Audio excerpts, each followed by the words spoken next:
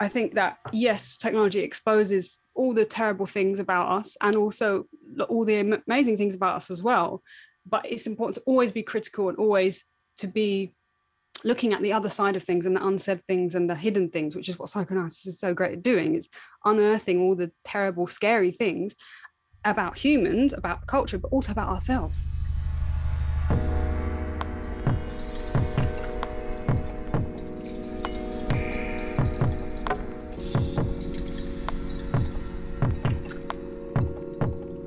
Hello, everyone. My name is Stephen Parton, and you are listening to the Feedback Loop on Singularity Radio. This week, our guest is philosopher and psychoanalytical theorist Isabel Miller, who recently released her book, The Psychoanalysis of Artificial Intelligence, in which she explores the much neglected role of enjoyment and psychoanalysis in the field of AI. Throughout the book, Isabel uses the sex bot as a vocal point of discussion, which allows her to emphasize the role of gender, sex, and a body as it relates to the deeper questions that AI is revealing to us about humanity. In this conversation, we explore these notions of Isabel's book, first by establishing an understanding of psychoanalysis, and then we go through themes such as the importance of the body, the role of the female artificial intelligence in film, and the cultural and philosophical importance of film, the dominance of men in the creation of AI, and ultimately what AI can teach us about ourselves. For fans of philosophy and psychoanalysis, I can't recommend this episode enough, as Isabel is obviously well versed on the subject. And for those of you who might be less familiar with these subjects, perhaps this conversation will spark your interest. So without further ado, everyone, please welcome to the Feedback Loop, Isabel Miller.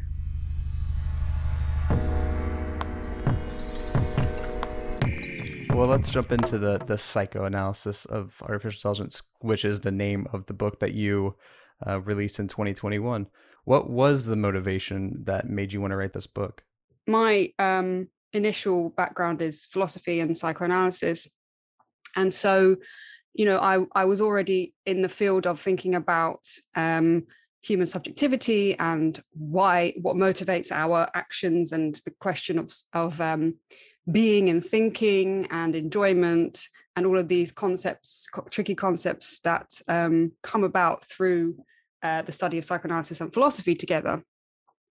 And so when I first started my doctoral project, which this book was a product of, I first was interested in artificial intelligence because it seemed to me to be a field where there was so many sort of psychoanalytic and philosophical faux pas going on, as it were, that were just ripe for examination.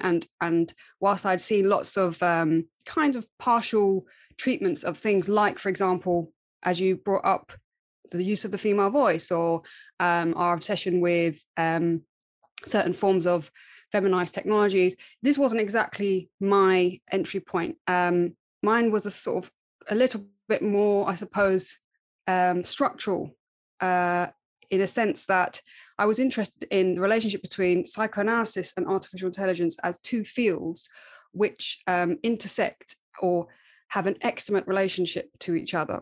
Extimate is a term in psychoanalysis that means both inside and outside. But also extimate refers to the way that in psychoanalysis we think about the question of the unconscious. That the unconscious is something which is both inside, but more fundamentally outside, because it's structured by the language and the symbolic structures around us, the laws, the traditions, the history that make us act in certain ways. So there is a huge amount of sort of theoretical baggage to go into before I would begin to explain how the question started. I mean, I won't give you all the sort of philosophical backdrop because I don't know whether that's necessarily what you're interested in. But what I will say is that I first started asking the question about why artificial intelligence has not been properly theorized by philosophy. And then I started to realize that the philosophers who had looked into artificial intelligence were often not engaging with their position as psychoanalytic subjects within this field. So on the one hand, it's a sort of a disciplinary and methodological project that interrogates how to ask these questions. And on the other hand, it's a genuine kind of speculative foray into looking at the ways that our fantasies about artificial intelligence historically have grown into real, actual technology that exists, and how the relationship between fantasy and reality is part and parcel of artificial intelligence. And what are some of those faux pas that you saw happening in the artificial intelligence space that psychoanalysis addresses? And to that point, could you just briefly kind of explain what psychoanalysis is as well, just for people who might not be fully familiar with the term? Yeah. So the second thing you said was like the longest question that how long have you got to explain what psychoanalysis is? So first of all, I'll that probably take us the whole hour. So in terms of the question of how, philosophy, or philosophy is a very, very broad term. I'm using it in inverted commas because within philosophy you have very many different approaches, but in terms of the way that popular philosophy has often engaged with the field of AI, it takes for granted lots of questions about what artificial intelligence actually means. And, the fact that we have this idea of intelligence as if it's this gestalt of a human subject that is a fully formed, intelligent being that can then be replicated and ad infinitum. And then we have various different versions of this so-called human intelligence. So the first thing that I was interested in doing is looking at the concept of intelligence itself, never mind the artificial part, and analyzing how that idea has developed over time, the history and the genealogy of the concept, where it comes from philosophically, and looking into the different ways that today there are lots of sleights of hand that go on when we talk about AI, because obviously people within the field of AI know very well all of the distinctions between symbolic AI and neural networks, and the difference between trying to replicate a mind versus trying to replicate a brain. But for people outside of AI who hear all the stories about what AI is doing and just go, oh God, AI is coming and it's going to be scary and it's taking over, people within AI laugh because they think, well, but you don't really understand what we're talking about. And whilst that is true, that there's lots of sort of misapprehensions about what is actually happening in the field of AI, it doesn't mean that actually in the field of AI, people in AI also aren't that self-reflective on what they're talking about when it comes to this future of the singularity and these fantastical ideas about the coming age of, when they all come to get us and rip us from our beds because we've been terrible humans. These kind of fantasies also exist within artificial intelligence. So part of the book as well was to kind of like explain what's actually happening in artificial intelligence and why there are some theoretical clarifications necessary. But even on that score, in terms of the conceptual basis to thinking about how intelligence relates to the question of knowledge and truth and the body, this is where it starts to become psychoanalytic, because psychoanalysis invokes the body in a way that's for philosophy has a sort of strange relationship as well. So there's a sort of difficulty when it comes to thinking about how we position truth and knowledge in relation to this supposed idea of a progression of intelligence, of an intelligent being becoming more and more intelligent. Because of course, within artificial intelligence, all that you really have is various different forms of intelligence that can be augmented and sort of accelerated, but you don't have a wholesale replication of a human mind. And so this kind of fantasy is one that obviously resides within our sort of sci-fi images of artificial intelligence, and one which has as its heart the kind of question of sexuality, which properly comes into the psychoanalysis of AI. Yeah, you focus on the sex bot as kind of like a vehicle for exploring this conversation. And you were talking there about the importance of a body. So what is the importance of a body for an AI? What does it mean for an AI to be embodied? And does that automatically bring us into that realm where sex becomes something very important that we need to talk about in terms of how that AI functions in the world? Well, again, I think I have to return to your previous second part of your question, because I don't think I actually addressed it, which is really the meat of the book, which is, you said, what is psychoanalysis? Well, psychoanalysis is a very strange and misunderstood field, which on the one hand is a clinical practice, and on the other hand, it's a philosophical endeavor and a attempt to theorize what the speaking sexed subject is. So in a sense, it's a challenge to some aspects of philosophy, in that it uses the idea of the unconscious, the idea of language, the idea of bodily enjoyment to problematize the supposedly self-evident kinds of knowledge that we have. And most people will be familiar with the Freudian idea of the unconscious, the Freudian idea of various different psychic structures, of neurosis, of psychosis, of perversion, these kinds of ideas that Freud has as his basis for the whole beginning of psychoanalysis. And Lacan, who is the thinker who I draw on predominantly in this book, this is a Lacanian version of psychoanalysis that I use, was a French psychoanalyst who, in the wake of Freud, started his own school of psychoanalysis. And it is, probably one of the most influential figures in intellectual history in the 20th century. His work has influenced not just the field of psychoanalysis, but philosophy, critical theory, feminist theory, art theory, political theory, you name it. People are still drawing on Lacan's work. And, he enacted this return to Freud, where he went back to Freud's work and wanted to retrieve the radical and subversive kernel of what he saw as Freud's contribution to the field of psychoanalysis. And, because what he thought was happening is that Freud was being interpreted in too much of a sort of assimilative way. Is that in American ego psychology, for example, was taking Freud's insights and making them into sort of therapeutic kinds of psychologizing ways of making human beings fit into society. Whereas what Freud had done was to intervene at the most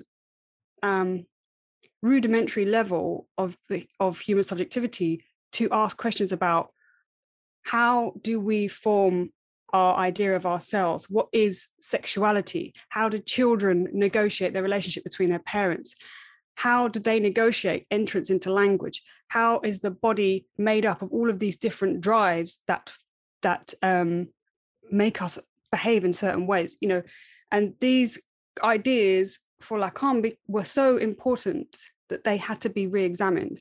And what he did to re-examine them was to use the sciences of his day, like structural anthropology, Levi-Strauss structural anthropology, Saussure's linguistics, and of course philosophy and literature and other resources that he had to really think about the Freudian edifice and interpret it in a very sort of groundbreaking way. So this question of the body is fundamental for psychoanalysis. It's the body and language are the things that we have to think about when we're talking about subjectivity. So of course, you can see there are all these concepts that when you start to think about artificial intelligence from a psychoanalytic perspective, you realize that it's even more complicated than it first seems, because, how can you replicate this idea of a body? What is a body, and so you can see that there's it's a sort of error to already think that we can imagine replicating versions of ourselves at this stage in our technological advancement. Yeah, because once we embody the AI, we unlock all of those philosophical quandaries that you just pointed to, right? Which exactly. And one of those I think that you've emphasized specifically is that of enjoyment, and I think you referred to it in the book as jouissance, I believe is how Jouissance, yeah. jouissance, yeah. What is it about that aspect of enjoyment that is really relevant to artificial intelligences or embodied AI? Well, now that again is a very kind of long-winded question in the book, because jouissance is a concept in psychoanalysis that has a sort of very long theoretical journey. It starts off with Freud, with the idea of libido, but of course it takes various different conceptual turns, and Lacan ultimately thinks about jouissance as what comes about via the incompleteness of knowledge, the inconsistency of knowledge, and the impossibility of forming a whole consistent idea of oneself via language. And that sounds like, what the hell does that even mean? And that's because that's what it's designed to do, is to make you have to sort of unpack what something that seems so self-evident as enjoyment. Oh, that's enjoyment. We all know what that is, but actually is the most complicated and the most human and the most strange concept that we can imagine. And in fact, the one fundamental thing that distinguishes humans from virtually everything else in the universe. So this question of enjoyment is one which goes through, as I say, various different twists and turns, and there are different ways that you can use it. But essentially, what Lacan ends up with is talking about the idea of two different forms of enjoyment, which don't take this the wrong way, because people think that this is something to do with men and women, and it's not really, but they're called phallic and other, or feminine enjoyment. And men and women can both use and employ and experience these forms of enjoyment, and there are many infights within the Lacanian field about what that means, but essentially what it means is there is a certain form of positioning within language that you will be subject to, which means that you are experiencing a feminine or a masculine form of enjoyment. But again, this does not just apply to human experience, it applies to a sort of more abstract level in which we can imagine talking about enjoyment on a sort of societal or political level. So the question of artificial intelligence is one which is also characterized by these forms of enjoyment, and the creation of artificial intelligence is also responding to these kinds of impasses and these kinds of questions about what it is to be a human being. And essentially this difference between masculinity and femininity here, crucially for psychoanalysis, unlike most other ways of interpreting it, is not about two binaries, it's about two failed versions of subjectivity. So masculinity and femininity are both failed versions of trying to become a whole, and neither of them are. And that's because of language is inherently structurally incomplete. We can never express everything through language that we want to. And we are castrated by the symbolic, which enacts this sort of violence upon this libidinal vortex that we are as biological entities. So that's the simplest way that I can explain what jouissance is. So it does a lot of work in the book. It does a lot of hard work in the book. Yeah. Do you think it's possible to create an artificial intelligence that won't have to address these issues? What is the need to resolve these issues, I guess, is my question, because couldn't we create an AI that is embodied, that doesn't need to think about these I guess these gendered aspects or some of these deeper philosophical things? Couldn't we program it maybe in such a way that it can be ignored? Of course we can, and that's what people are doing. Mm-hmm. And it's not really the question of whether we can or we can't. It's more the question of what does it make us think about when we interrogate AI from this perspective? Because when we have these fantasies about artificially intelligent beings, what's happening is that we are we're talking about ourselves most of the time. We're talking about things that we don't already understand about being human.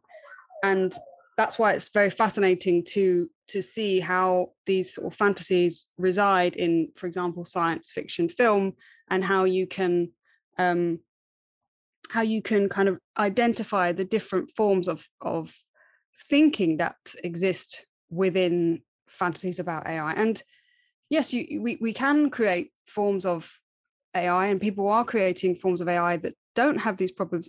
But that's kind of the point, isn't it? It's that we seem to have a very sort of rudimentary idea of what this strange thing of human thinking is. And it's right now still quite staggering that within the field of AI, there is so little sort of theoretical engagement with questions such as how is the concept of intelligence related to self-consciousness. And I would, from my perspective, say that the field of AI is mostly dominated by people from the sort of analytic philosophical tradition, and not so much the continental philosophical tradition, which takes a very different view of this strange creature, the human being.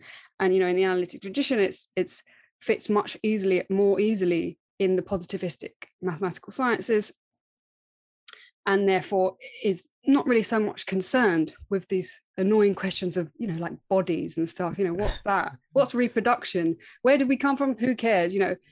These kinds of big questions that can't be answered, which is what psychoanalysis asks. They're impossible questions.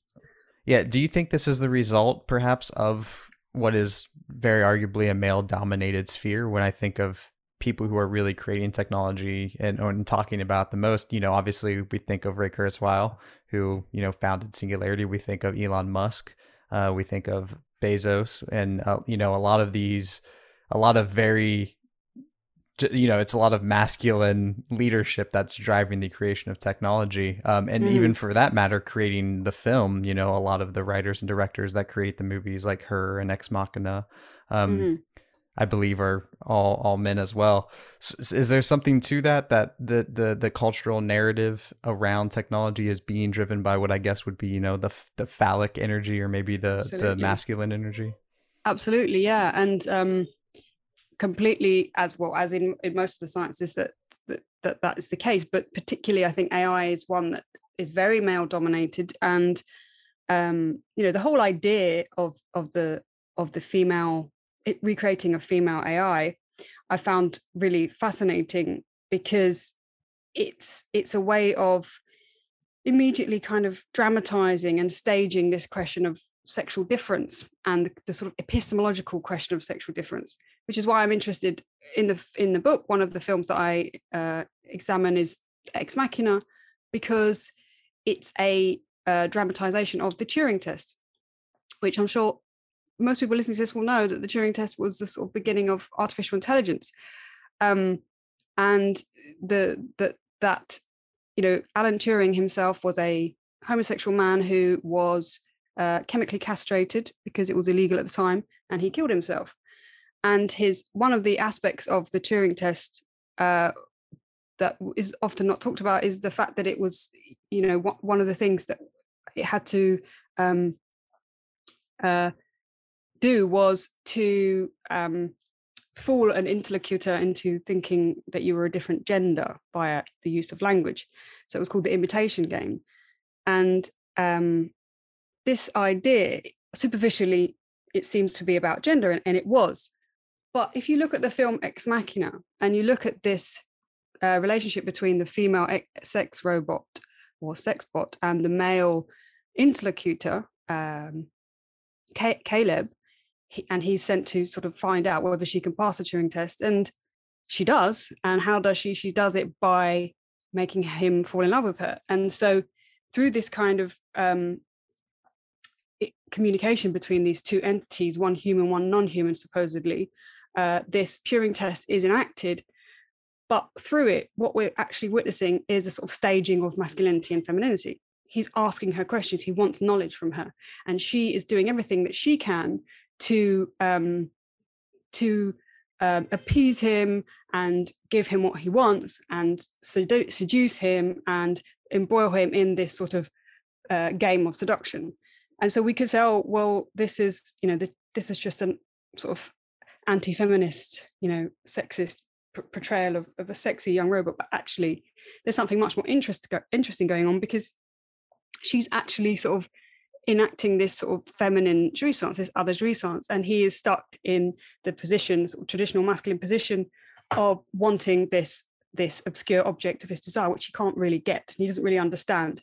And she, on the other hand, we don't understand what she's thinking and what she's doing. And by the end of the film, she's escaped, and who knows what she'll do.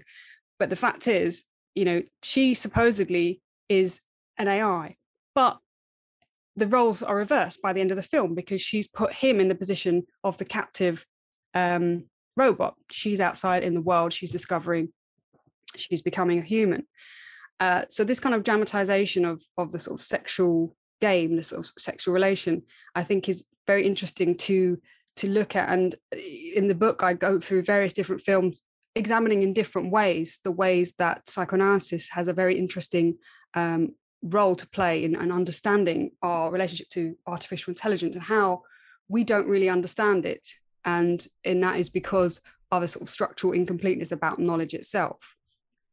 Yeah, is film where we're doing most of our philosophical thinking about these questions, rather than in the tech, businesses and companies? Do you feel like that's kind of what's happening here?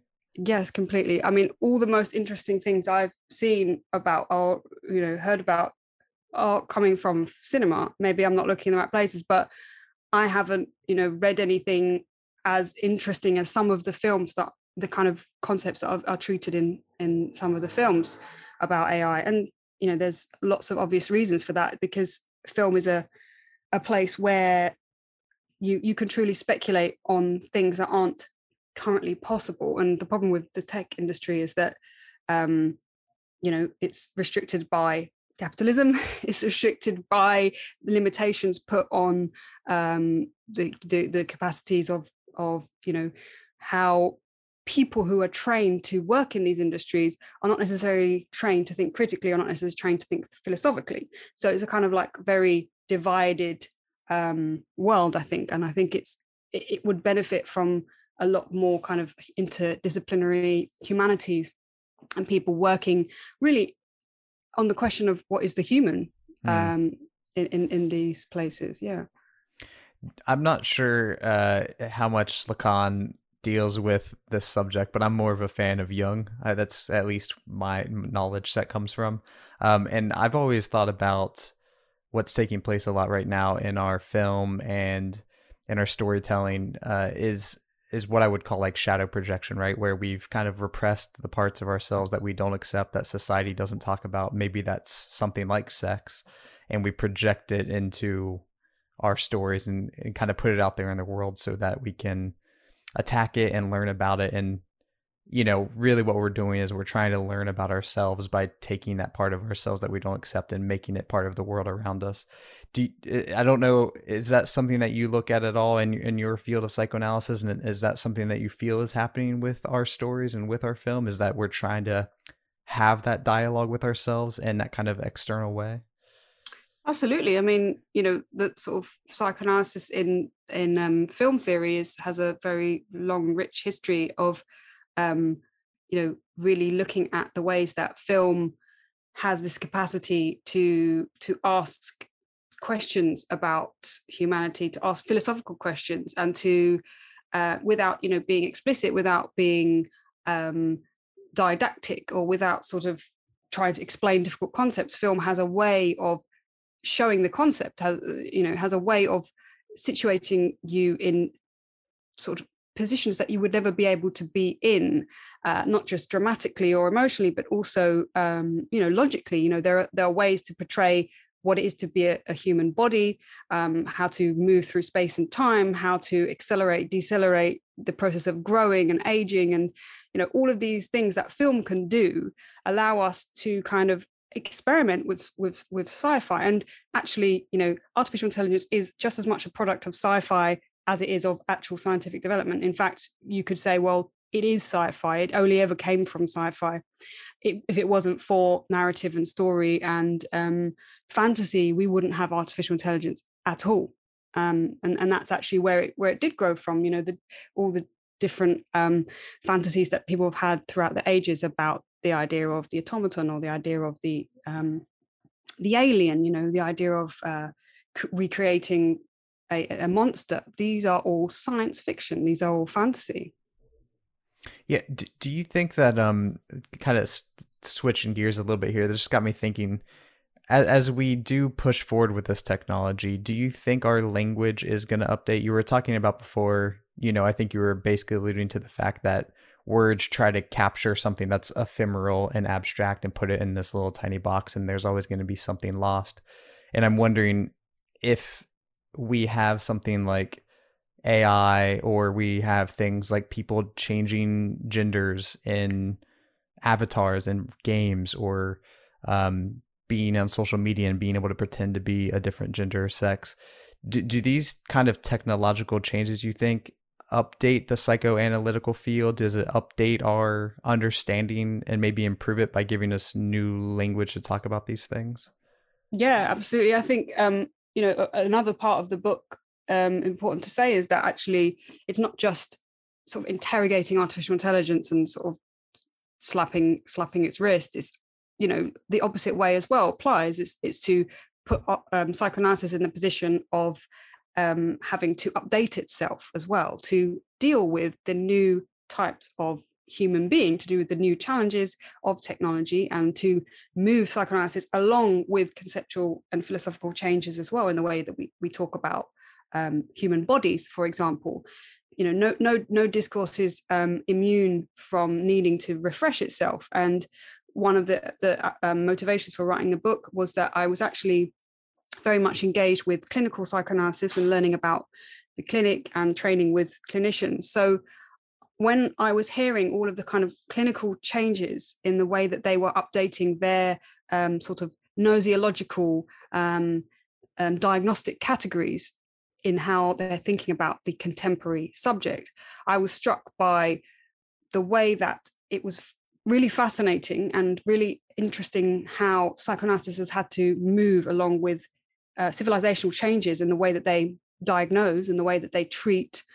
Or, in psychoanalysis, we don't talk about curing people or making people happy. It's a little bit more skeptical than that on the possibility of human happiness, but essentially how to orient the analysis, because the orientation in psychoanalysis is the cure. Sorry, I should say is oriented along the lines of the structure of subjectivity, and this has a history going back to Freud, etc. But essentially, what was being noticed was that human beings were organizing themselves in various different ways, and they weren't. And it was important to recognize this in order to efficiently deal with the way that humans experience trauma and experience their bodies and experience what we would put in inverted commas madness. Because of course madness for psychoanalysis is again a term that we don't use, because there isn't such a thing as madness, as everybody's mad to a greater or lesser degree. So because of this, I felt that psychoanalysis needed to also engage with contemporary trends in critical theory and philosophy. People like, for example, Jean Baudrillard, Francois Lyotard, Friedrich Kittler, people who were talking about technology and things like AI and simulation in the future, and were sort of post-Lacanian thinkers. And I found that this clinical development needed to refresh itself in step with these kind of these trends that had been happening over the last 20 to 30 years. So, yes, the fact that technology is changing our bodies, the fact that our bodies can now have the opportunity to change more when we want them to, means that psychoanalysis has to move along in step with that as well. Yeah, and do you think we're gonna have a lot about ourselves revealed in maybe better or worse ways? And for instance, I think of I wonder with something like a sex bot, are we gonna see things like Schadenfreude, where like people are taking pleasure from abusing these sex bots in the same way people take pleasure, it seems sometimes, in yelling angrily at their Siri or at their Echo or at the personal assistant AI that's in their house? Like, do you think there's potential that, I guess, our consciousness could be shifting in negative ways as we respond to the ability to have almost like a, for lack of a better word, almost like a slave? Well, absolutely. But the thing is that human beings are already doing that now. I mean, human beings have been treating other human beings like slaves and continue to treat them like slaves, even now, even when slavery is not legal. So, there are many ways that this is pervasive, sexism, racism, xenophobia, all of the horrible things about human beings are obviously just going to continue in our relationship to artificial intelligence. That's undoubted. And on the question of the sex bot or the sex robot, yeah, of course they're going to be used as objects of abuse, just as women are now. In the sex industry, women are used to be as objects of abuse all the time. Just people don't talk about it in polite society, but that is that is what human beings do. So the idea that they wouldn't do that also to things that they believe are not human, or but they're probably nicer to their robots because they don't want to damage them. That's the thing, that it costs money. Well, I guess that's my question, is like, do you think technology or like an embodied AI would potentially act as almost like a pressure release valve on some of these bad behaviors, give us maybe we treat each other better because we have this object that we can throw our negative behavior at? Or might it instead wire us to see people as objects in the same way we maybe see the sex bot? Yeah, I mean, the thing is, it's just that's the sort of age-old question, isn't it? Is there such a thing as cathartic release that can be beneficial? And is there such a thing as taking your anger out on not a real woman, a fake woman, in order so that you don't do it to a real woman? I mean, I'm inclined to say no. But on the other hand, psychoanalysis teaches you that there is no avoiding human cruelty. There is no avoiding human desires and the complexity of sexuality and the sort of respectability of it. There is no normative sexuality. There is no right way. But of course, there is abuse. There is, violence. There is rape. There is all of these things that still exist that have this very strange relationship when it comes to actually realistically talking about what sex is. Because when you try to sort of sanitize the whole of sex, and what you end up doing is pretending sex is something that it isn't. And that's why it's always important to, I think, psychoanalysis needs to come in much more when we talk about sexuality, because it problematizes things that we think we understand about consent, about violence, about fantasy, about all of these things that may or may not exist in different shades and degrees between people engaging in a sexual relationship. And these things are not clear, as we know they're not. And as we've seen in the last couple of decades, the sudden monumental shift, when suddenly people are realizing, oh, I didn't know that wasn't okay, and men are suddenly surprised. And it's like, well, you can't really be surprised, but people will, if you live in a culture where things are accepted, it's okay, of course. But the story is more complex. It's not as simple as to say is women like this and men shouldn't do that, because what people want and what people get aren't the same thing. So I think that, yes, technology exposes all the terrible things about us and also all the amazing things about us as well. But it's important to always be critical and always to be looking at the other side of things and the unsaid things and the hidden things, which is what psychoanalysis is so great at doing, is unearthing all the terrible, scary things about humans, about culture, but also about ourselves. Our own desires. What are the desires that we have that we don't act upon, or that society doesn't allow, and which of those desires we have to reckon with ethically are okay desires, but they're not accepted by society, or they really aren't good.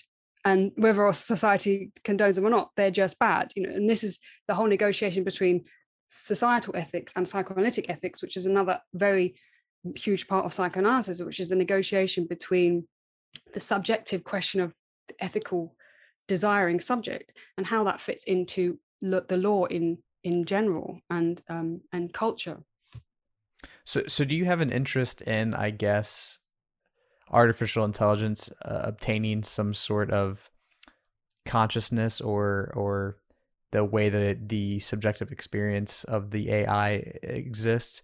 Or is it more about the way this reflects who we are as people? Like, do you think there's something, I mean, are you excited about the potential that AI could become conscious and have these philosophical quandaries, or is that less interesting to you than for us? I'm more interested in thinking about it because it makes us think about what thinking is.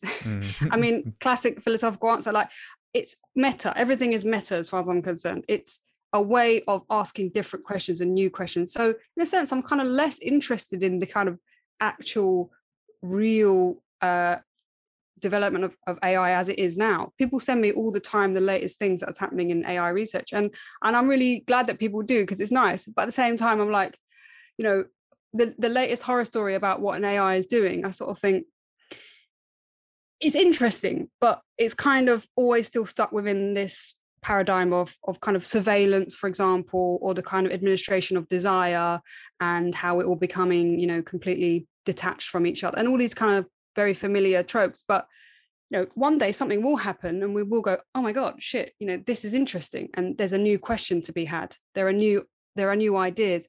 And that's why I find film fascinating, because it makes you go, oh my God. And it doesn't have to be AI, for example.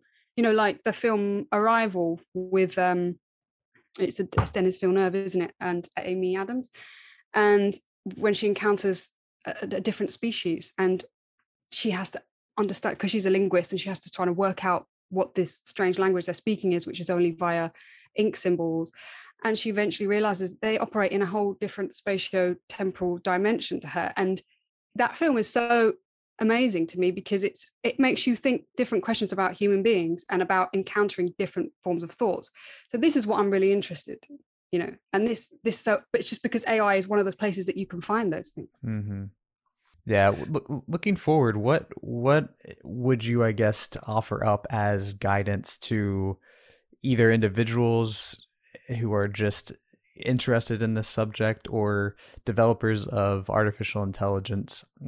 What are some of the main ideas that you really want to get people thinking about with this book as they think about where we're going in this future? I mean, I think, first of all, the question of subjectivity, the question of the body, the question of speech, the question of enjoyment, and how we've got to, before we start thinking about what artificial intelligence is, we have to start thinking about what human intelligence is. And that brings with it, all of the philosophical problems that arise when you realize that the human being is not just a biological entity. It's not just a scientifically observable entity. It's something much more difficult and complicated than that. And, psychoanalysis, one of the key sort of contributions to knowledge, as it were, that psychoanalysis does, is to ask the question, what would a science be that contains psychoanalysis within it? So Lacan was really interested in trying to figure out how psychoanalysis fit within the sciences, because Freud was obsessed with trying to make psychoanalysis fit with certain sciences of his day, and he was really interested in the sort of intricacies of the sort of human organism. And through that, he came about understanding that actually there was this thing called, the body that didn't necessarily respond to science in the way that the sciences at the time wanted it to. Hence the discovery of the, Freud's discovery of the hysteric symptom was the beginning of psychoanalysis, which was women who experienced bodily symptoms that could not be explained by the medical sciences of the day, Hence, the Talking Cure, Freud started to speak to these women and find out, listening to their stories and listening to their words and their, narrative about what was it that was haunting them. And ultimately, these were sexual questions. And when I say sexual, I don't just mean, just actual sex. I mean the sort of structural question of sexuality as a problem for human beings. And he discovered that this was something that couldn't be captured by science. It was something that needed psychoanalysis as well to understand how the subject fits into scientific discourse and how we factor in this kind of blind spot of subjectivity. And so Lacan took that idea to the nth degree, and he worked through all kinds of philosophical thinkers and philosophers of science, epistemologists, to kind of understand this question. And it's such a complicated one, but he goes back to Descartes. He goes through Plato. He goes through Pascal. He goes through Shakespeare. He goes through linguistics, structural anthropology, poetry. He uses all these resources to try and think about what is this? How do we fit this into the sciences? How do we fit this speaking subject into the sciences? So what I would say is that people need to read more Lacan, but not just Lacan. People need to understand that all of these things are connected, and there's no one scientific way of understanding AI. And I suppose the takeaway message for this particular conversation, I guess, would be, because you're in the AI industry, I guess, and that is a place where science dominates. And so I guess it would be to say that science needs to be less complacent about its place within epistemological advancement of human knowledge. Yeah, maybe a little less reductionism. Exactly. Wonderful. Yeah. Well, I know we're coming up on time here, and I want to respect yours, Isabel. So any closing thoughts or words or anything you want to promote or tell people about? Obviously, we'll link to the book, but anything you're working on or want to share? Well, yeah. So, I mean, obviously the book is The Psychoanalysis of Artificial Intelligence, and I'm sure you'll put the link in that's available. And I'm working on my next book, which is called Pattaya Politics, and that will be out with Bloomsbury next year.